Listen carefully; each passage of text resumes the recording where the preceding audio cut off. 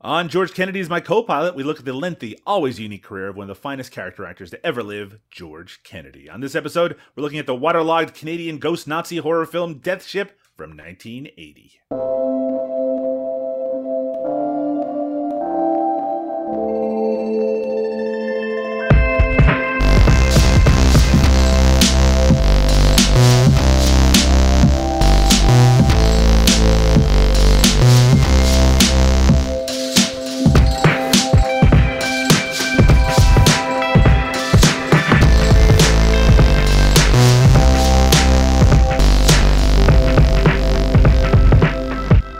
Welcome to George Kennedy's My Co-Pilot, a podcast devoted to the always wonderful George Kennedy. I'm Doug Tilley, and with me is my usual Cinema Smorgasbord co-host, it's Liam O'Donnell. How you doing today, Liam?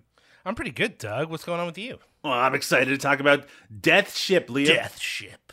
Liam, when I was talking on social media about the fact that I was watching the film Death Ship, I had a couple of people get confused.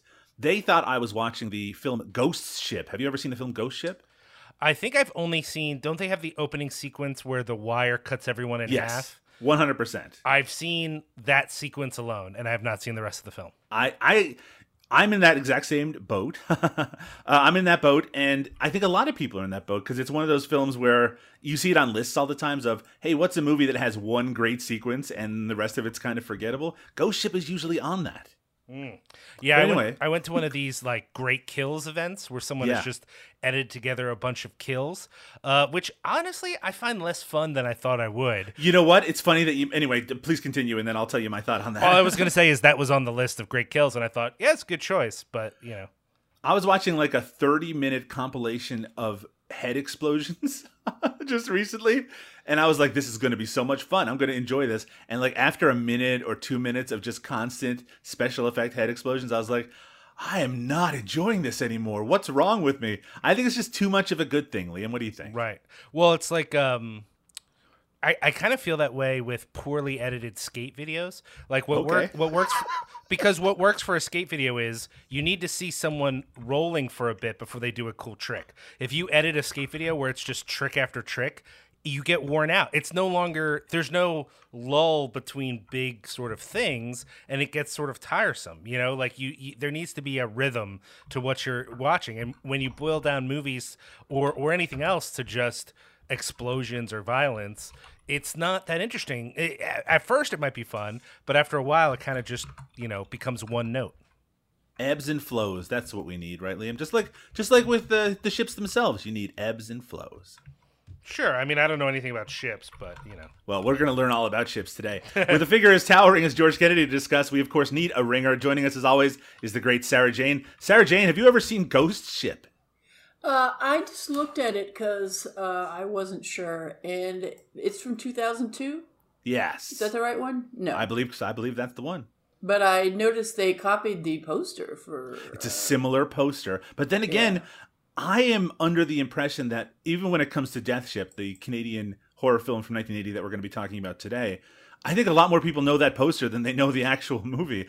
Just like Liam, I remember seeing it in video stores all the time. Do you have any memories of the, not the movie necessarily, we'll get into that, but of the poster for Death Ship? I have absolutely seen that poster before. Yeah, I don't necessarily remember seeing it in a video store, but I do have seen that poster. It's amazing. It's one of the great posters.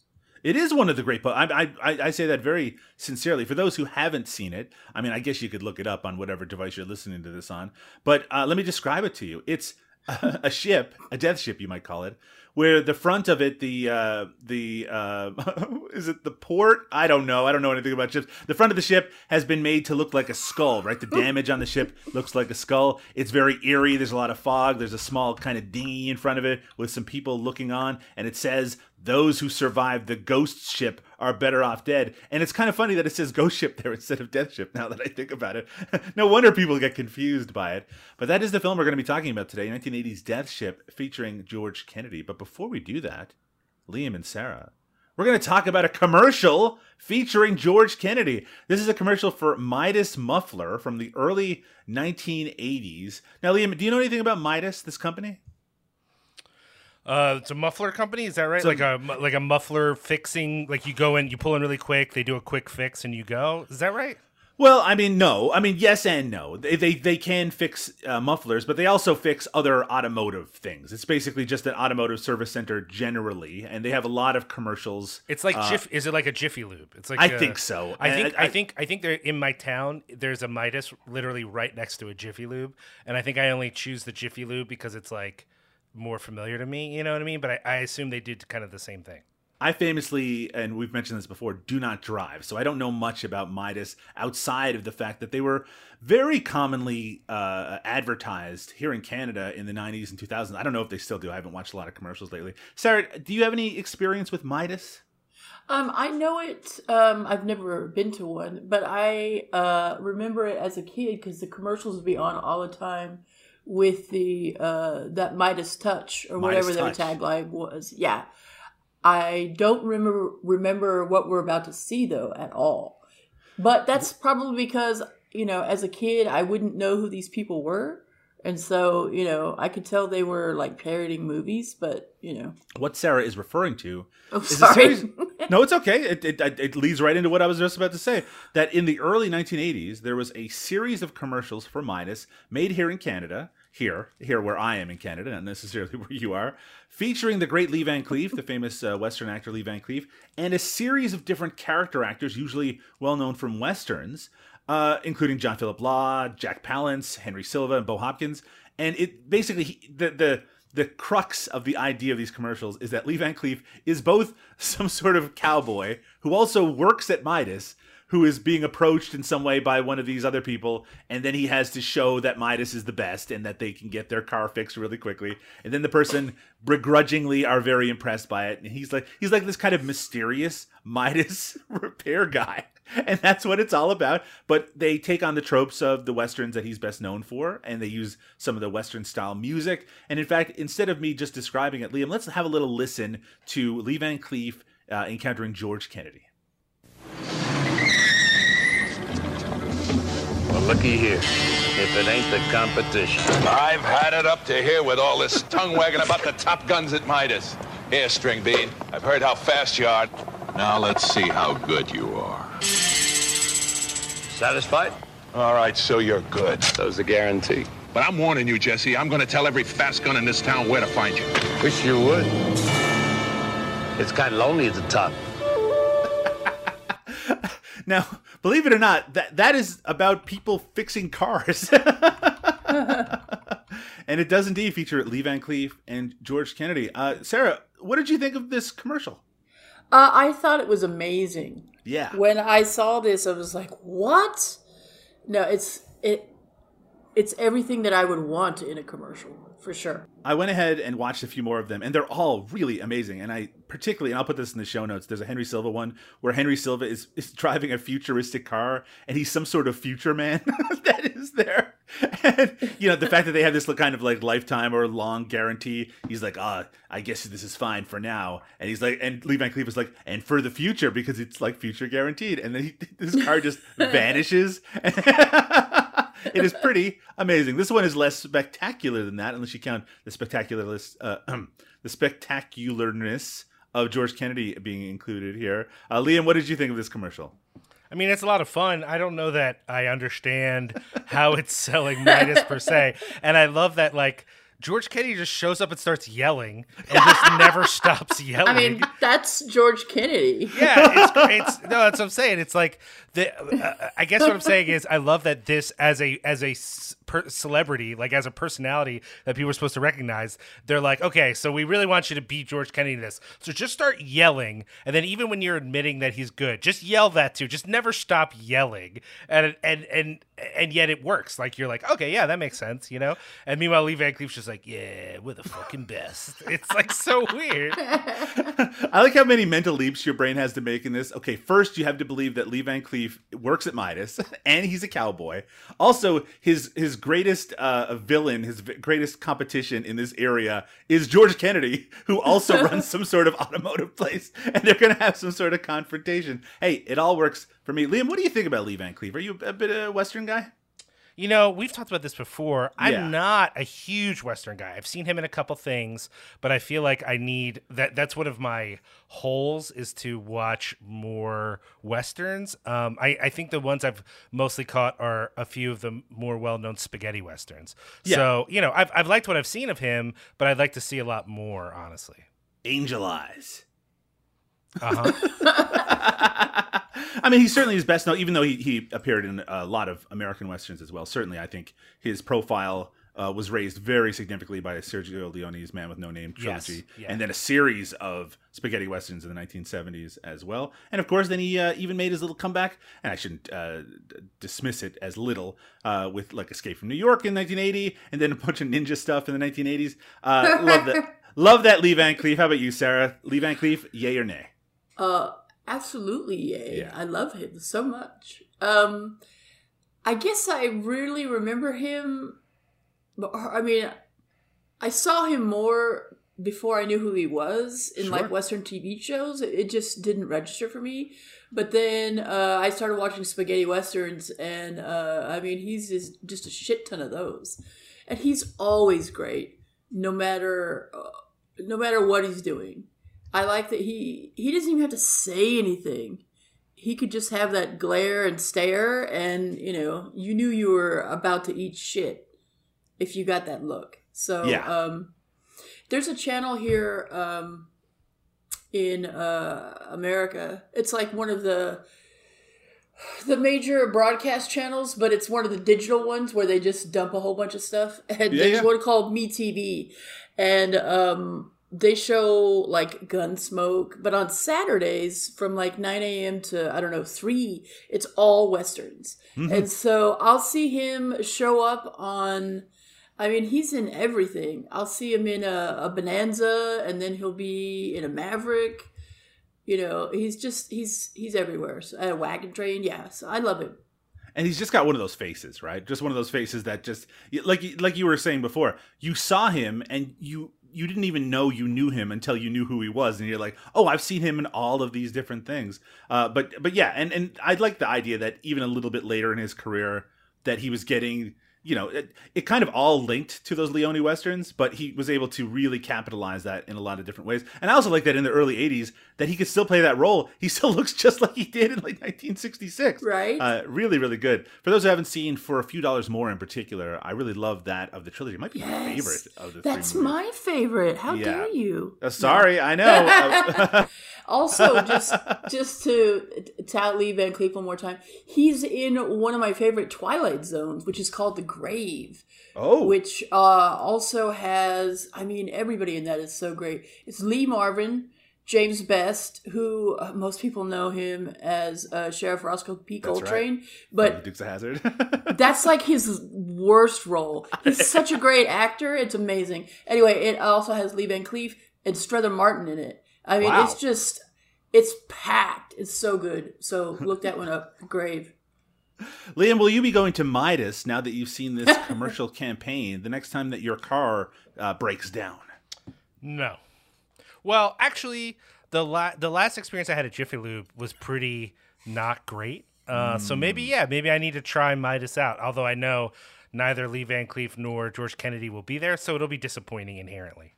Liam, you know the story of King Midas, right? The guy who, if he touched everything, it turned to gold. Yeah. Would that be something you'd enjoy if you touch everything, it turned to gold? No, isn't that supposed to be?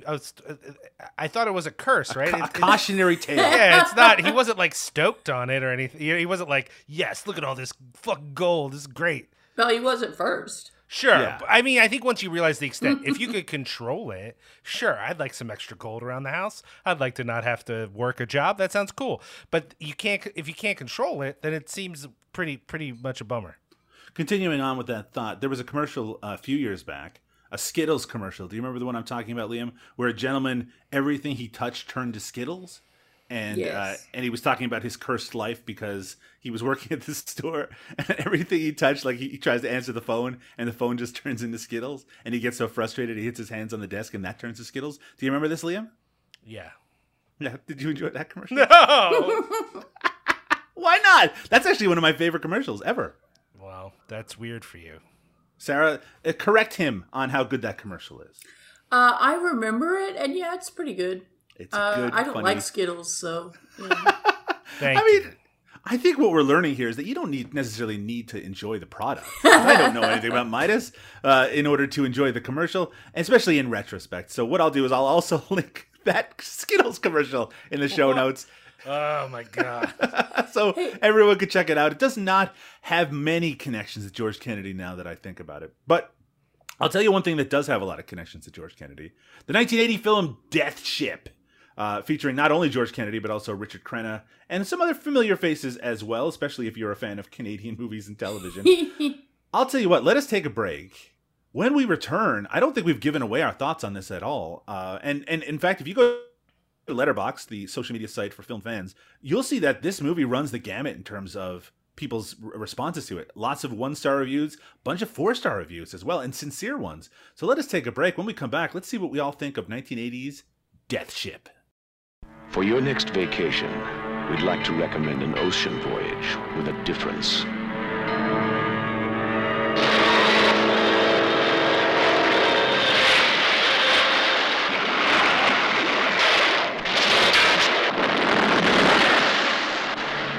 The trip is unscheduled.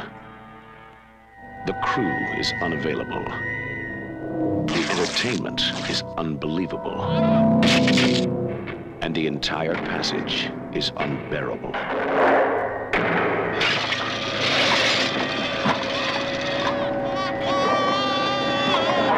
Because this is a death ship, and all those aboard are better off dead. Death Ship, your holiday in hell. A mysterious ghostly freighter rams and sinks a modern-day cruise ship whose survivors climb aboard the freighter and discover that it is a World War II Nazi torture vessel. It's 1980's Death Ship, directed by Alvin Rakoff, a Canadian director who actually worked mostly in the UK in his early career, credited with the beginnings of the careers of people like Sean Connery, even Laurence Olivier, Rex Harrison. He gave Sean Connery his first leading role. In Canada, he's best known for the film City on Fire from 1979, which is like a disaster movie featuring Henry Fonda. It's garbage. It's really bad, but I mean, it was a big movie at the time. If you look at his career generally, he's just done a lot of television work. But there was this period right around the time that Death Ship came out where he was making like kind of larger budgeted Canadian movies, ending with the film Dirty Tricks in 1981, featuring Elliot Gould. I had a VHS copy of Dirty Tricks, Liam. What do you think about that? That's interesting. Yeah, it is interesting. Written by John Robbins, a British writer and director who directed a lot of Benny Hill episodes in the 1970s and then transitioned into working on American garbage sitcoms like Charles in Charge and The Munsters Today. Also written by David P. Lewis, who wrote a lot of American mystery shows in the 70s, including episodes of Columbo, McCoy, and Ellery Queen. But most interestingly, written by Jack Hill, the director of Coffee, The Big Birdcage, Foxy Brown, Spider Baby, very famous, exploitation director and writer.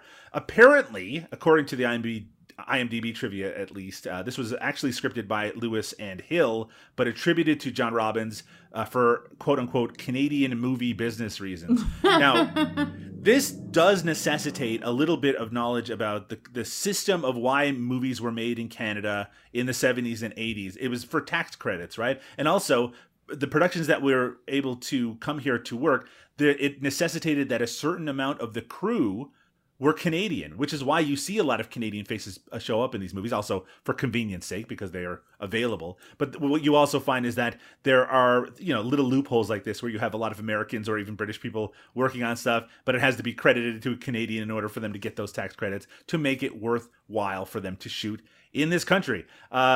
This film stars Richard Crenna, George Kennedy, of course, Nick Mancuso, Kate Reid, Saul Rubinek shows up briefly, but really the only actors that you really need to be paying attention to are Richard Crenna, George Kennedy, maybe Nick Mancuso briefly, but even he has a very inauspicious end, which we'll talk about in just a little bit. Let us start with our general thoughts. Over to you, Sarah. What did you think of Death Ship? I know it's probably not... it's objectively not good. But I did enjoy it. I had a lot of fun with it. It wasn't like, I mean, I had a Wikipedia page out. I was looking up Nick Mancuso because I couldn't remember what he was in. And I was looking up Kate Reid. And then my husband famously said of Victoria Burgoyne, that should be the Joanna Cassidy role. And then when she's in the shower naked, my husband was like, boy, do I really wish that was Joanna Cassidy in that role right now, which made me laugh. So it's not good, but I had a lot of fun with it. I did. I have to agree. And I also have to say, and I'm not just saying this because this is a George Kennedy themed podcast, one of the things I really like about this movie is that when George Kennedy gets, and this is a bit of a spoiler for those who haven't seen Death Ship, when he gets possessed by the spirit of a Nazi ship, he goes so over the top with it. He's like, but he's also, it's weird that he's possessed. He's acting like this possessed person, but he's also just kind of acting like he was in the first 20 minutes of the movie right? When they were establishing that he was just this asshole who is being forced to retire because he can't get along with people. It's just a really weird role, but boy, did I have a lot of fun with him in it. And Liam, I hope that doesn't poison what you're about to say about your thoughts on 1980's Death Ship. It stinks. No, actually, I think I enjoyed it as much as y'all, but what I felt weird about was that I find myself having trouble remembering parts of it, which feels like it didn't, it didn't stick with me. Like right. While I was watching it, I'm like, oh, this is fun. If it wasn't for the nudity and for there's a part where a gentleman falls into a net of bones, which should feel very silly, but they include jelly bits in the net of bones, so I actually found myself gagging a little bit. Oh my goodness! Because I was thinking about that as gooey flesh. Bodies are gross, but bodies that have been soaked in water are gag me gross. That's a gross thing to me. I mean, I think that's a universal truth that you're saying right now. Yeah. So that shot was kind of gross. Otherwise, this kind of borders on Disney like it's so light. It's all kind of atmosphere-y stuff and not that much, but there's a couple of scenes. The torture chamber is a bit above anything you'd want a kid to see, but still not gross. You know what I mean? And then of course that part where they're picking through all the teeth that have been removed from people's bodies. Yeah, but again, you could play that. I guess there's not a lot of parts where I'd be like, oh, there's gore. You know what I mean? There's not a lot of. It's not a blood-soaked film. And if it wasn't for, in fact, the moment when a woman is soaked in blood who's naked, I would say it's a pretty light movie. You could probably show it to, a lot of younger people and not worry about it being too upsetting. You could definitely edit this for TV pretty easily. Easily. Yeah. Right. But there are a couple of moments that are intense and on one hand, I find the big reveal, it was Nazis all along, as kind of corny. On the other hand, it allows for some moments when the dude is in the theater and he's fucking losing it because they just can't get the Hitler movie to come down no matter what they do. That's actually kind of a fucking intense scene. At first, I was like, it's so corny. And by the end of it, I'm like, all right, I'm bummed. I'm so fucking bummed. And they really pitch it high, too. They are losing it. Yeah. And I think to that extent, that's maybe what makes the movie more interesting to me is that it's this interesting combination for me of a little bit cornball, a little bit cheesy, but with a couple of moments that's if this was a Disney production and you pitch those moments, they'd be like, no, you can't fucking do that. That's ridiculous. But then other parts are that kind of silly. So that combo I liked. On the other hand, if you're okay, well then tell me specifically about this exact thing, there are parts of it where I kind of don't remember very well. So I don't know that it's a movie that stuck with me, except for a couple of really, I wouldn't say intense, a couple of really memorable scenes here and there, otherwise forgettable, I'm just going to stick with you just for 1 second, Liam, mostly to bring up something that you may have forgotten, and that it just sprung to mind, and I had a question about it, which is that, so the plot of this movie is that there's this ocean liner that gets hit by this ship, which will not divert from the course. I guess hundreds of people die. They kind of gloss over exactly how many people pass away during this crash. A lot of fucking people. But a kind of a center amount of the crew manage to escape. So you have Richard Crenna, who was going to be the new captain of the ship. You have George Kennedy, who was the old captain. You have Richard Crenna's entire family, including 2 children and his wife, and some other people as well, including Nick Mancuso, who was another crew member, and his girlfriend. So they find this ship. They climb aboard it. It seems to be entirely empty. We find out that it's actually haunted by Nazis because it was an interrogation ship during World War II. Okay.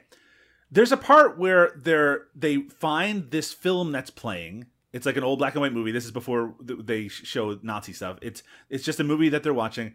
And one of the characters suddenly like breaks out in like boils and like turns into a monster. Like, what was that all about, Liam? Great question, Doug. Mm-hmm. I think it was about needing to do something because the movie was starting to drag. I honestly, I have no, like a lot of things in this movie, I have no logical I mean, let's get back to the premise. Please. Did the Nazis need boats to hide the torturing that they were doing? Like, this is the part why would the Nazis need a torture boat? Right? Like, they seem pretty comfortable just torturing people on land. Like, why take to the sea for torture? Like, I don't quite understand the premise of the torture boat. I also don't know if these were actual things, and they very well might have been. And I don't want maybe to I don't know. I just don't know. But certainly, it's supposed to be kind of a distillation of the Holocaust. But the thing is, this movie never mentions the Holocaust. Never. And it never mentions that the people being interrogated were likely Jews. It doesn't mention any detail at all. And that kind of, it's not that it reduces the horror necessarily, because we're all certainly aware of it watching it, but it's just a weird thing to excise from something that is obviously trying to tangle with it to a certain extent. Maybe they thought that it would be harder to make a sort of fun horror movie to include that. Sarah, do you have any thoughts about the Boyle woman and why she suddenly? And really, the reason I'm asking this is the biggest problem I have with this movie, which is, and this is a problem I have with lots of haunted house movies, haunted items of any kind, which is that we don't know what kind of power this ship has.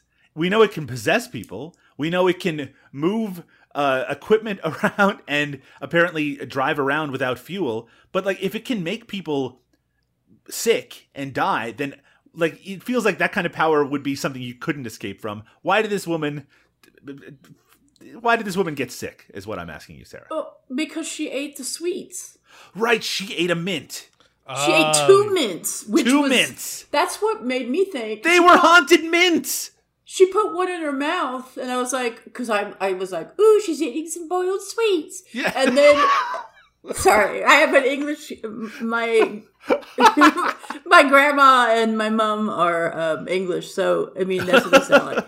So, but then she put 2 in her mouth, and I thought, what a pig. Why would you just, first of all, they've been there for 40 years.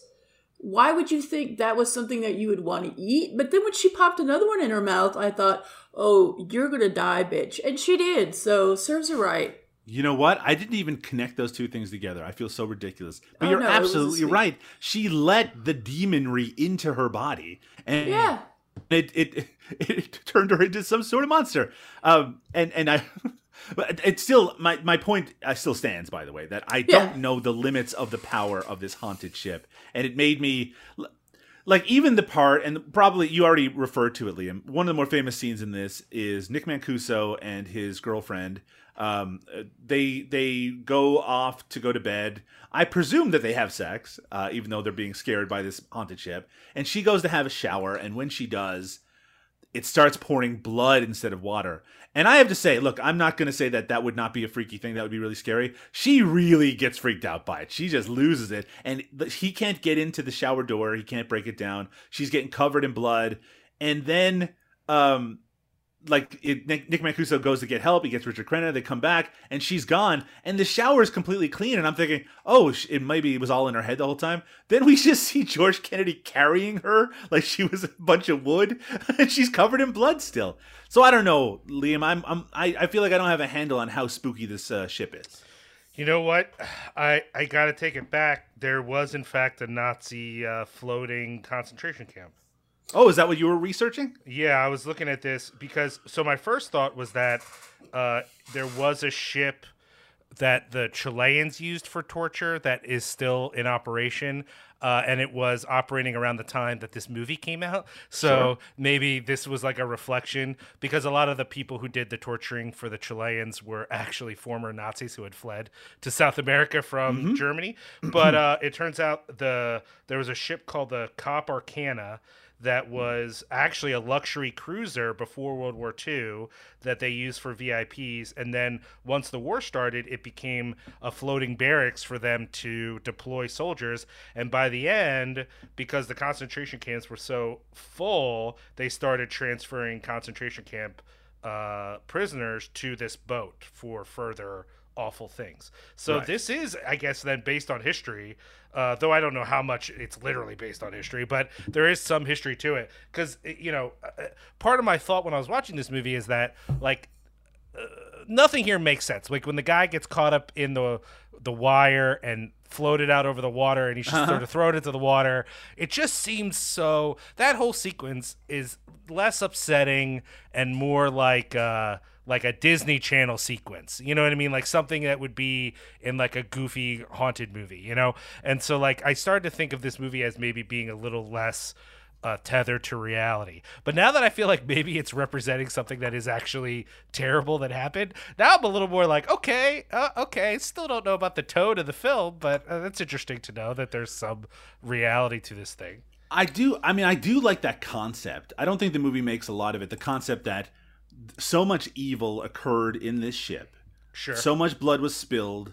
So much innocent blood was spilled in this ship that it basically now functions as something that receptacle where blood fuels it. It's basically something that exists all on its own. It just circles the world looking for more blood. I think that's a really interesting idea. It's obviously played very goofily here, especially with the possession angle and things like that. But it's also kind of what makes it. Now, fans of exploitation and horror in the 70s and 80s, particularly late 70s and early 80s, there was a lot of movies that tangled with Nazis as villains. Not sometimes just the sole subject matter was the debauchery within the Nazi party. But also there were a lot of horror movies, things like Shockwaves, Ilsa She-Wolf of the SS, Zombie Lake, Jean Rollins' film. Just wondering, just over to you, Sarah, any of these horror films appeal to you at all? These late 70s, early 80s horror films that deal with Nazis? Well, I don't think this is going to come as a surprise to anyone who follows me on Twitter or listens to me on this podcast. Yes, I've seen all of these movies. Jess Franco has one called Oasis of the Zombies, which I feel like is also Nazi, but maybe I'm wrong now. But yeah, I know it's really distasteful. I mean, there's like Salon Kitty. There's a whole bunch of sexploitation movies with Nazis. Well, like Ilsa, I guess, too. And they are super distasteful. And once you get through it, though, there's just, you get that pleasure of these Nazis just getting, burned and murdered and killed. And so you get out, they all get their comeuppance. And so, yes, I watch these movies. There are certain groups in our history that when filmmakers use them, they have no need or requirement or any pressure at all to humanize them. And I love that to a certain extent. You know what I mean? Where it's almost like, Nazi. It's funny. Basically, you can trace it with Quentin Tarantino's recent films, right? Where it's like Nazis, slavers, cult members, people. It's just like, oh, we don't care about the humanity of these people, so do what you want with them. Even then, some people get a little confused with that, I think. Liam, do you have any horror films that feature Nazis from this time period that you particularly enjoy? I know enjoy is kind of a strange word in this particular case. I mean, I wouldn't say it's a strange word. I think it's fine to enjoy these sorts of movies. I don't have a particular love for them, although I do think while Shockwaves isn't my favorite horror film, there are parts of it that I think are really great. Right. I think they make good use of some of the imagery. It just starts to get a little boring as a movie for me. But yeah, I'm kind of medium on these movies. In some ways I like how they function, because it is true that I having too much compassion for fascists can be bad. But I also think this idea that this is this is the ultimate bad guy. It doesn't get any worse than this. Especially when some of these movies came out when, like, A, there were also other terrible things happening in the world. Absolutely. And B, some of the people responsible for these horrors were then just hired by the CIA. Like, when this movie came out, people who did these things were working for the U.S. government actively throughout the 80s. So, like, it's just kind of like, I kind of find it... Though there are examples that I like, sometimes I think of it, like, specifically not knowing it was coming in this movie, which I should have. As soon as they said German things on the boat, I should have been like, oh, it's the Nazis. It's going to be Nazis. But I actually have to say, Liam, I think you might have been the only person left on this planet who didn't know this was about a haunted Nazi boat. I had no idea this was about a haunted. I literally went into this, other than, like, seeing the cover of the VHS, and then I guess it was on DVD many times. Like, I knew the cover very well. I didn't know anything else about this movie. And then when the Germans on the boat, I thought, is this going to be like a Nazi thing maybe? And then it was a Nazi thing. There's a part of me, because it is such a cliche, that there's a part of me that's like, okay, all right. You know, and especially because I think a really sort of key example of that for me is actually Crawl Space, where it's like, he's not even the Nazi. He's like the child of a Nazi, but he still has the Nazi, things in him. It just gets to the point where... it's fine, but I'm kind of like over. I think at this point, I would actually prefer, though I'm not a huge Tarantino fan, I think I prefer more of an exploitation movie where it's like, we're still, there's still lots of fascists catching a bullet, but it's a little more realistic and a little less supernatural. I think when we cast fascists as like the ghosts of history, we kind of are doing ourselves a disservice, especially considering now where there seems to be a lot of very popular Nazis throughout the country. Do you differentiate these kind of horror movies, things like Death Ship and Shockwaves, from what Sarah was mentioning, those kind of exploitation movies like Salon Kitty, Ilsa She-Wolf of the SS, ones that are, they're supposed to be a little more realistic in their, but still, exploitative. Well, I got to take each of them on their own, because for example, I like Salon Kitty. I've seen it and I enjoy it. Ilsa, I'm kind of just medium on it, but I don't think it's the Nazi theme. I just think like that kind of movie just is like not my favorite, but I didn't think it was bad. I did try to watch one of the sequels, so I don't think it was one of the many, like a much later sequel. I was like, oh, this will be fun and crazy, and I was so fucking bored. So like, I don't think the subject is enough for me, but there are definitely like more realistic depictions of this that I think are very compelling, and I think of like fascist movies in general. So like, In a Glass Cage, is another movie that explores fascism. Like I think exploring fascism both in realistic and supernatural ways is really great. I just think the Nazis became the most easy example, not because what they did wasn't horrible, but because the audience knew what you were doing. Like the audience could identify immediately, oh, Nazis, I know about that. Whereas in other contexts, you might have to do some work to be like, here's what happened, because people might not know about the other sort of evil factors throughout history, I was just thinking, Liam, I forgot to mention that when I mentioned that George Kennedy was carrying that woman who was covered in blood, that what he then does is he raises her over his head and throws her into the water. Well, it says a prayer, very odd prayer, and then throws her into the water. While Richard Crenna is just watching, he's like, we got to stop this guy. Sarah, this is, as Liam was mentioning, this isn't a particularly violent movie. Do you have a favorite kill that occurs in this movie? And this is leading into a question for me. I guess it actually would probably have to be Nina. Is that her name? No, Lori. When he holds her over his head, I think that's pretty spectacular. It is pretty spectacular. Just throws her in. It's weird because the ship runs on blood, and he says it at one point.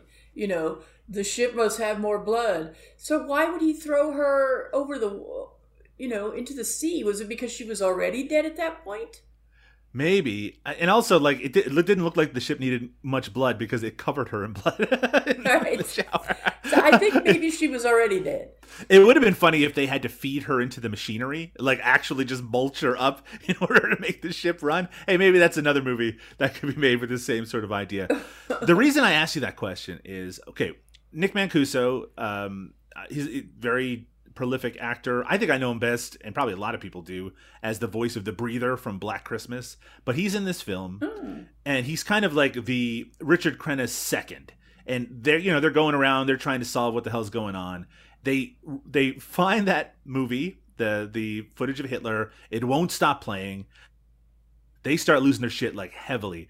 Nick Mancuso then runs and falls into like the hold of the ship, which is filled with water. A net rises up. This is what you were saying, Liam, and it's full of corpses, including like really gross looking ones and kind of jellyish ones. It's gross. Sarah, how does he die in this movie? I asked the same question because it's not like, I mean, the net folds up, right? Yeah, it does. Yeah. But it's not particularly violent. Nope. I mean, it's a net, it's rope. And so I even said to my husband, I said, did he break his back? Was he snapped in half?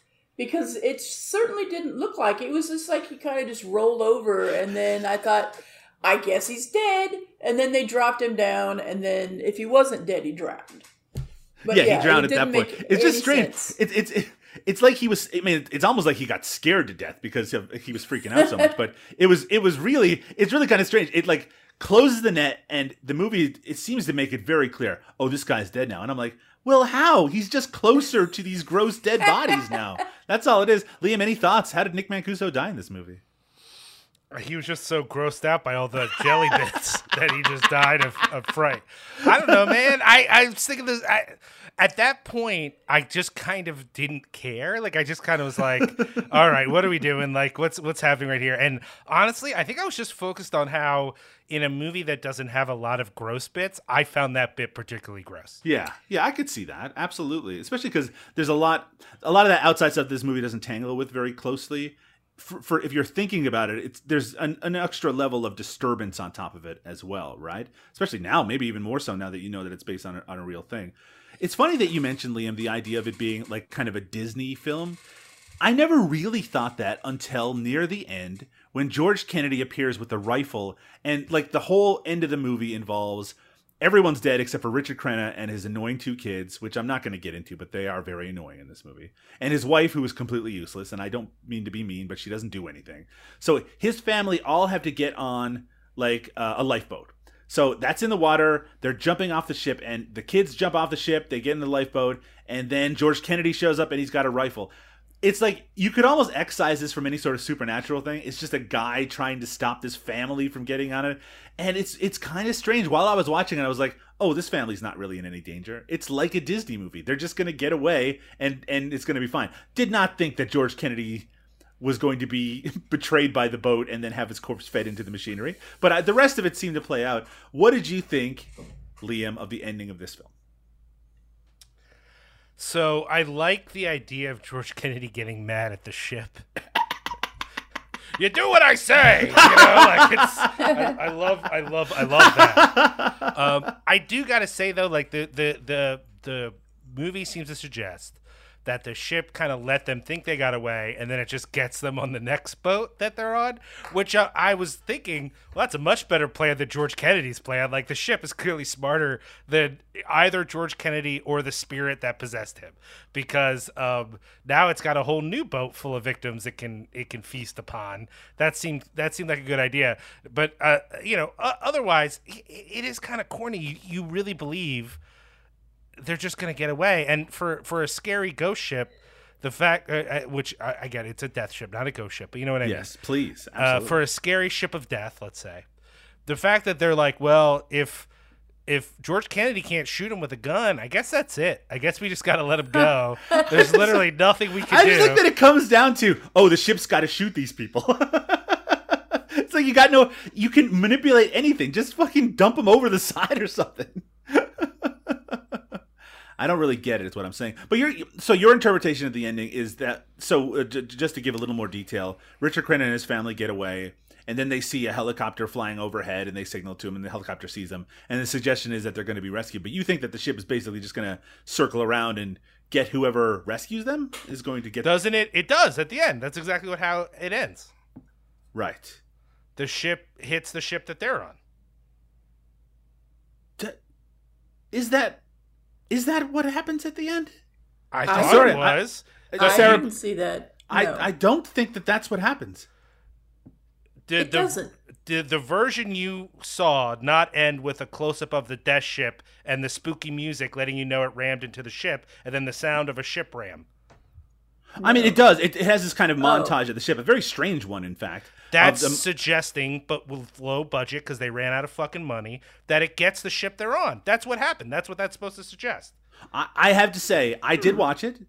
I guarantee you that did not occur to me that was what was happening there. Oh, wow. That's all that occurred to me because I was like, oh, they're on the ship. And then they cut to the death ship, and I'm like, oh, shit, here comes the death ship. Then they cut back to the ship, and I'm like, oh, maybe they're okay. And then they cut back to the death ship. I'm like, is the death ship going to get them? And then when it made the crash noise, I'm like, oh, I get it. You couldn't afford to show another crash. Okay, I get it. That's cool. Weird. I mean, you could be totally right on that. Maybe almost certainly If maybe I'm wrong. I don't know. That's how I interpreted the ending. Otherwise, it's the weirdest montage I've ever seen. Why are we seeing the death ship again? I figured the reason we were seeing it is because this movie was limping to its 90 minutes. Do you remember that there's a part where Richard Crenna is chasing after George Kennedy, which would have been one of the slowest motion chase scenes in history, and suddenly it just goes into slow motion? It reminded me of that part from Garth Marenghi's Dark Place, where they said that the shows were running so short that like half the footage would have to be shown in slow motion in order to get to the half-hour mark. Yeah. Sarah, is that how you interpreted the ending of this film? Did we see them? I mean, we assumed that they got onto the Coast Guard helicopter, but did we see them get out of that and be on the ship? No, we never see them get out of. Yeah, you're right. I'm making an assumption. You are. I think they ran into another ship. I don't think that this family, like a Coast Guard ship, or I don't think it was the ship that they were on. It could be, but that's not the impression that I got. I mean, it wouldn't be beyond the film, because when they get away, when Richard Crenna sees the boat go in a different direction, he's like, oh, we're safe. We got away from it. I'm like, oh, you don't say that in a horror movie. You're fucked now. True. But yeah, I mean, it is an interpretation I think that's very valid. It's just not one that really crossed my mind. None of this movie makes sense, honestly. Like at the beginning, they showed the Nazi ship, and then they showed the cruise liner. But they were like at different times of the day, for one. Yeah, right. Because they kept trying to, like, they had filmed the death ship, which looked like actually it was anchored. So I'm not sure how the anchor was down, but also it was speeding towards the cruise ship at one point. It's a death ship. But sorry, but they but it was like it was still like day for night, and then they just threw like a darker gel over it. But then it was dark on both of them, and my husband's like, well, wait, which ship is which? I can't even tell. Is this the Nazi ship? And I'm like, no, because there's hardly any lighting there. He's like, yeah, but it's fully lit up. Because when they show you the engine room, I mean, it's fully lit up. Yeah. But it's dark. But then the cruise ship, and so it's very, it doesn't, the continuity is bad. The continuity is bad. Yeah, can I just say one more thing? Sure. That goes to this movie doesn't make any sense. So they're all on this ship, this Nazi torture ship, and they're all scared shitless. Why are they on like opposite ends of the ship? Why would Richard Crenna and his useless wife send their children to sleep in other rooms at the other end of what seems to be not even on the same floor or deck. Sorry, not floor. Not even on the same deck of the ship. I thought, what the fuck? And my husband's like, I'm not the best parent in the world, but, you know, if I had two kids, one of them would sleep with me and one of them would sleep with you, and we'd be in the same room. And this is after they know George Kennedy has been, if not possessed, that he at least has lost his mind. Right. And then Nick Mancuso, who I think he met Laurie on the ship, because there was that weird conversation where she said, I bet you, this was right after they have sex at the beginning of the movie, I bet you say that to all the girls. And he's like, yeah, I do. And then she's like, she doesn't say anything. He's like, well, what do you want me to say? It's the truth. And she's like, well, I don't want you to say anything. And then they start making love again. So I think they just met. And then, so, she's probably was punished because she had sex, is what I'm saying. Well, later in the movie, remember, like, one of their last conversations, he's like, do you love me? And she's like, if you asked me before all this, I would have said no. But now it's just like it's been like 2 days, buddy. I know, it was crazy. This may not be a shock to either of you, but when they were making this movie, this ship, the Nazi ship in it did not work very well. So they had like a couple of days of filming it out in the water, but most of the shots of it moving are just cameras circling it to give the impression of movement. So there's really maybe they were really limited in regards to what they could show in terms of the actual ship moving around. My husband even pointed out, he said, there's no indication this ship is moving. This was after he also saw that it was anchored. He's like, the clouds are not moving. Mm-hmm. Like, there's no movement in this thing. So yeah, it was. Let's talk about George Kennedy as Captain Ashland. As I mentioned before, he was the ship captain at the very beginning of the movie, the captain of the cruise ship. Hated people, hated interacting with them, seemed like a dick to everybody. And then once he ended up on the death ship, he gets possessed by the Nazis, probably because he's not a people person, and then he has a rather grisly end. Liam, I'm going to start with you because, again, as longtime listeners of this show know, you were brought into this podcast unwillingly. What did you think of George Kennedy in this film? Unwillingly is a funny way to put it. No, I actually liked him in the movie. I mean, I think the grumpy, actually himself, George Kennedy, is maybe a little excessive at the beginning. And honestly, when we're talking about it feels a little Disney, you brought up the end. For me, it was the beginning when he's like, I'm a grumpy captain. I hate everything. I especially hate children. It just feels like, oh man, this is like, I get it. He's a grumpy dude, whatever. But then once he makes the switch to being I don't know if he's possessed or influenced, but he's a Nazi guy now. Yeah. I mean, I was into it. I was into every moment of that. He puts on the uniform. We got to go check out the wheel room. He's reading the German Bible. Read the German Bible. He's like, no one leaves my ship. You know, after getting stabbed, by the way, with what looked like a butter knife. Like, holy shit. It just was. It's all of that was a lot of fun, and it made me, because of where the movie went, I found myself thinking, oh, well, that's fine that everything at the beginning feels a little excessive, you know? Like, even the whole point is he doesn't like the passengers because they all seem very frivolous. So then they're all ridiculously frivolous, right? Like, they have to live into his image of them, and they're just like, wow, yeah! Like, everyone is, like, faking having the most fun in the world in a way that just doesn't feel real, you know? It's all of that's so over the top, but I think it kind of works for where the movie goes, and all those people end up dead anyway, so you gotta feel bad for them a little bit, you know? But I thought he was The movie does not focus on their deaths at all. No, has no concern. The movie's literally like, you only know these characters, it's fine. I just like at the end, remember they find this storeroom, like a cold room full of corpses, which is also something you probably have to cut out of the TV version of it. But like the kids, they have to protect the kids so they don't look into the room. It's like, did those kids not see literally hundreds of people die, drown all around them? I don't know how they even survived. Both the kids were lower deck, and so was Nick Mancuso and the other woman. They would have died instantly with everybody else who drowned. Yeah, you're right. This whole movie takes place probably in some sort of afterlife. That's true. They're all already dead. Yeah. Yeah, they're all already dead the whole time. Sarah, what did you think of George Kennedy in this film? I think he was having a great time. Yeah. Probably. He could chew as much scenery as he wanted to. I, too, was wondering, why was he just like miserable Mike at the beginning? He's just like sitting there and he's just like, "Arr, arr." And I thought, what the fuck? If you have to be there, you know, because I think of the Love Boat, how the captain's always there at the captain's table or whatever. Sure. My husband's like, does he not rate a captain's table? It's like he just shuffles on in to wherever he wants to sit, and then he sits for 5 minutes. But later on, as Liam said, it's because he's being pushed out. And so he's... And there's jealousy in there as well. Yes, and so it makes sense at that point. But I think that he was having a great time. I did think it was weird when he put the Nazi uniform on.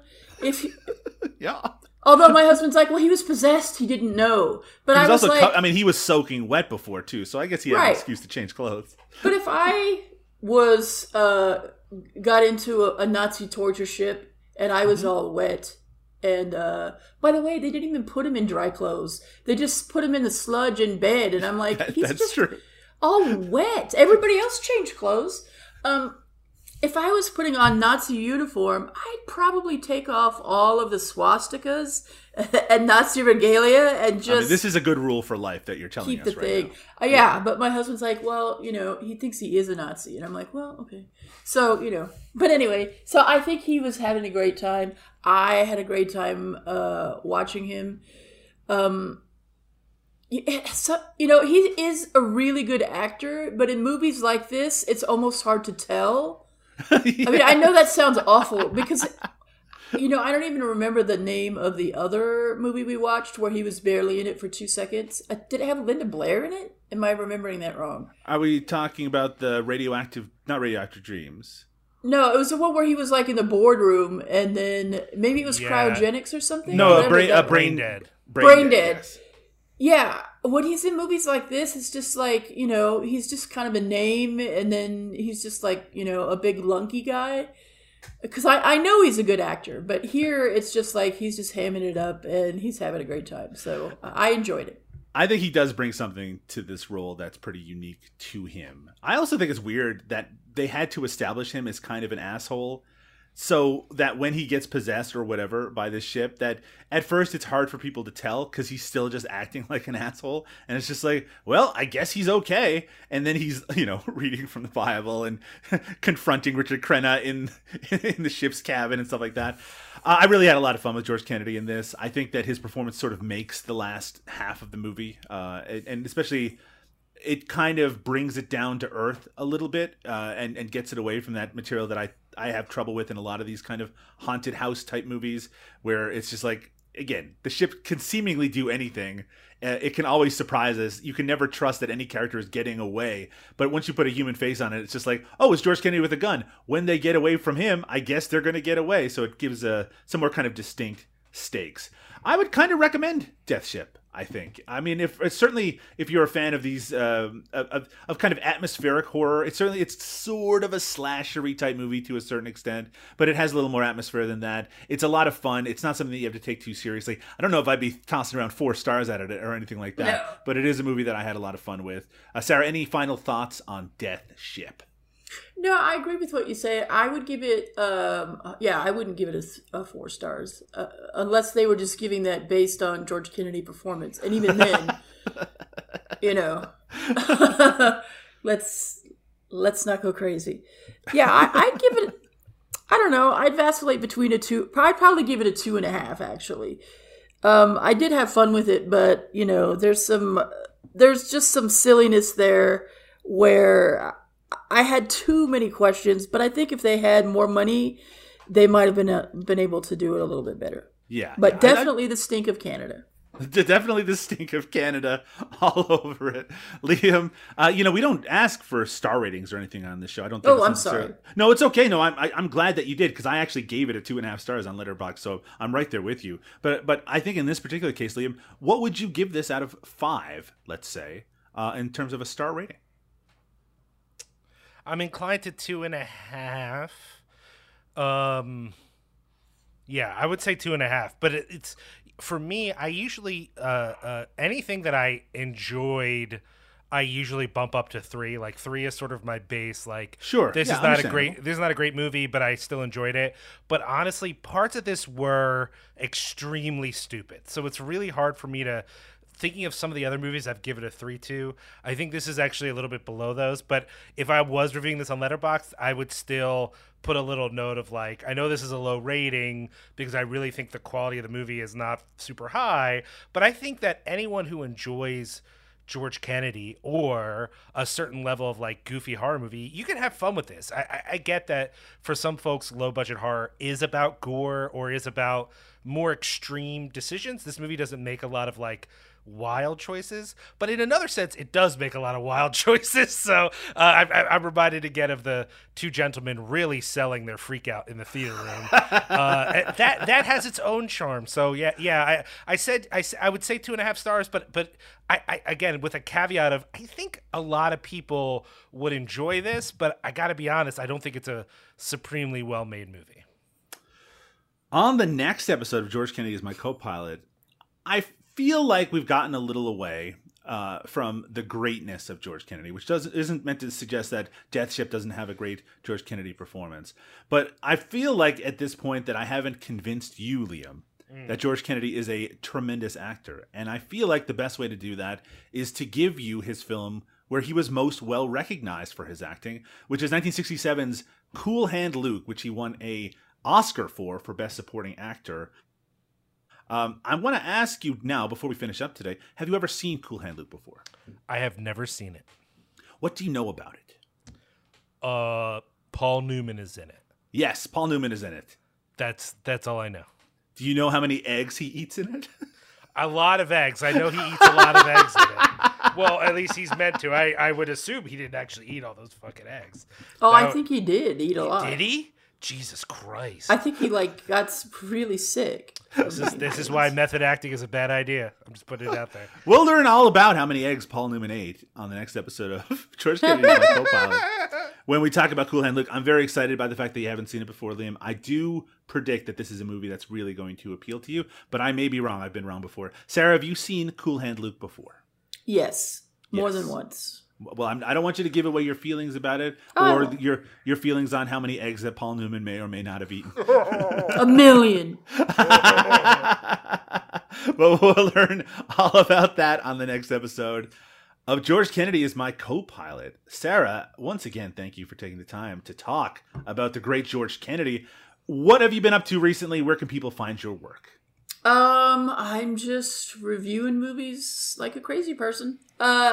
I saw The Woman King last night. I saw Pearl this week. I saw Barbarian this week. Where did you fall down in Pearl? I think most of the responses I've heard have been very positive. A couple of really negative ones. Where did you come down on that? There were parts where I was just like, what the fuck? This is just like super...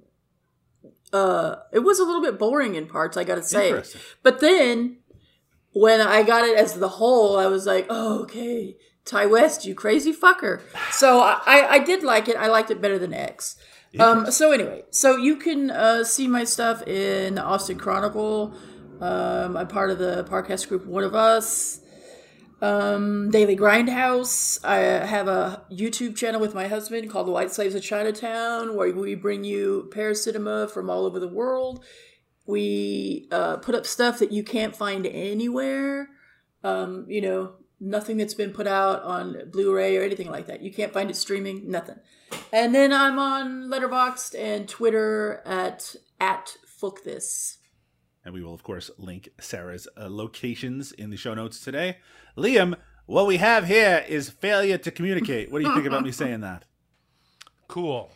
That not just cool, Cool Hand Luke. That's a line from that very famous movie. Liam, where can people find more about George Kennedy is My Co-Pilot and other wonderful podcasts? Of course, they can head to cinepunx.com, that's CINEPUNX, to find more episodes of this show, as well as a whole family of podcasts. Shameless Picture Show, Twitch of the Death Nerve, The Carnage Report, Horror Business, a whole family of shows over there, including nifty merch store. If they want to dive into our archive, they should head over to cinemasmorgasbord.com, where we have not just George Kennedy as My Co-Pilot, but Jodorowsky, Praising Kane, Wild in the Streets, and a bunch of other topics that we tackle in the Cinema Smorgasbord extended universe. That's right. You can, of course, find Liam on Twitter at Liam Rules. That's RULZ, and I'm on there as well at Doug_Tilley. That's TILLEY. And, of course, Cinepunx and Cinema Smorgasbord are on Twitter as well at Cinepunx on both social networks, and at Cinema SMORG on Twitter. If you're a fan of the podcast or any of our other podcasts, why don't you leave us a review on your podcast provider of choice. It's also a Patreon for Cinepunx that you can go over to cinepunx.com and check out the link to, where you can get some bonus content. But for now, we need to take a little break from our love and respect for the career of George Kennedy. We're going to be back next time with legitimately a George Kennedy classic. Good night, everybody. Night-night.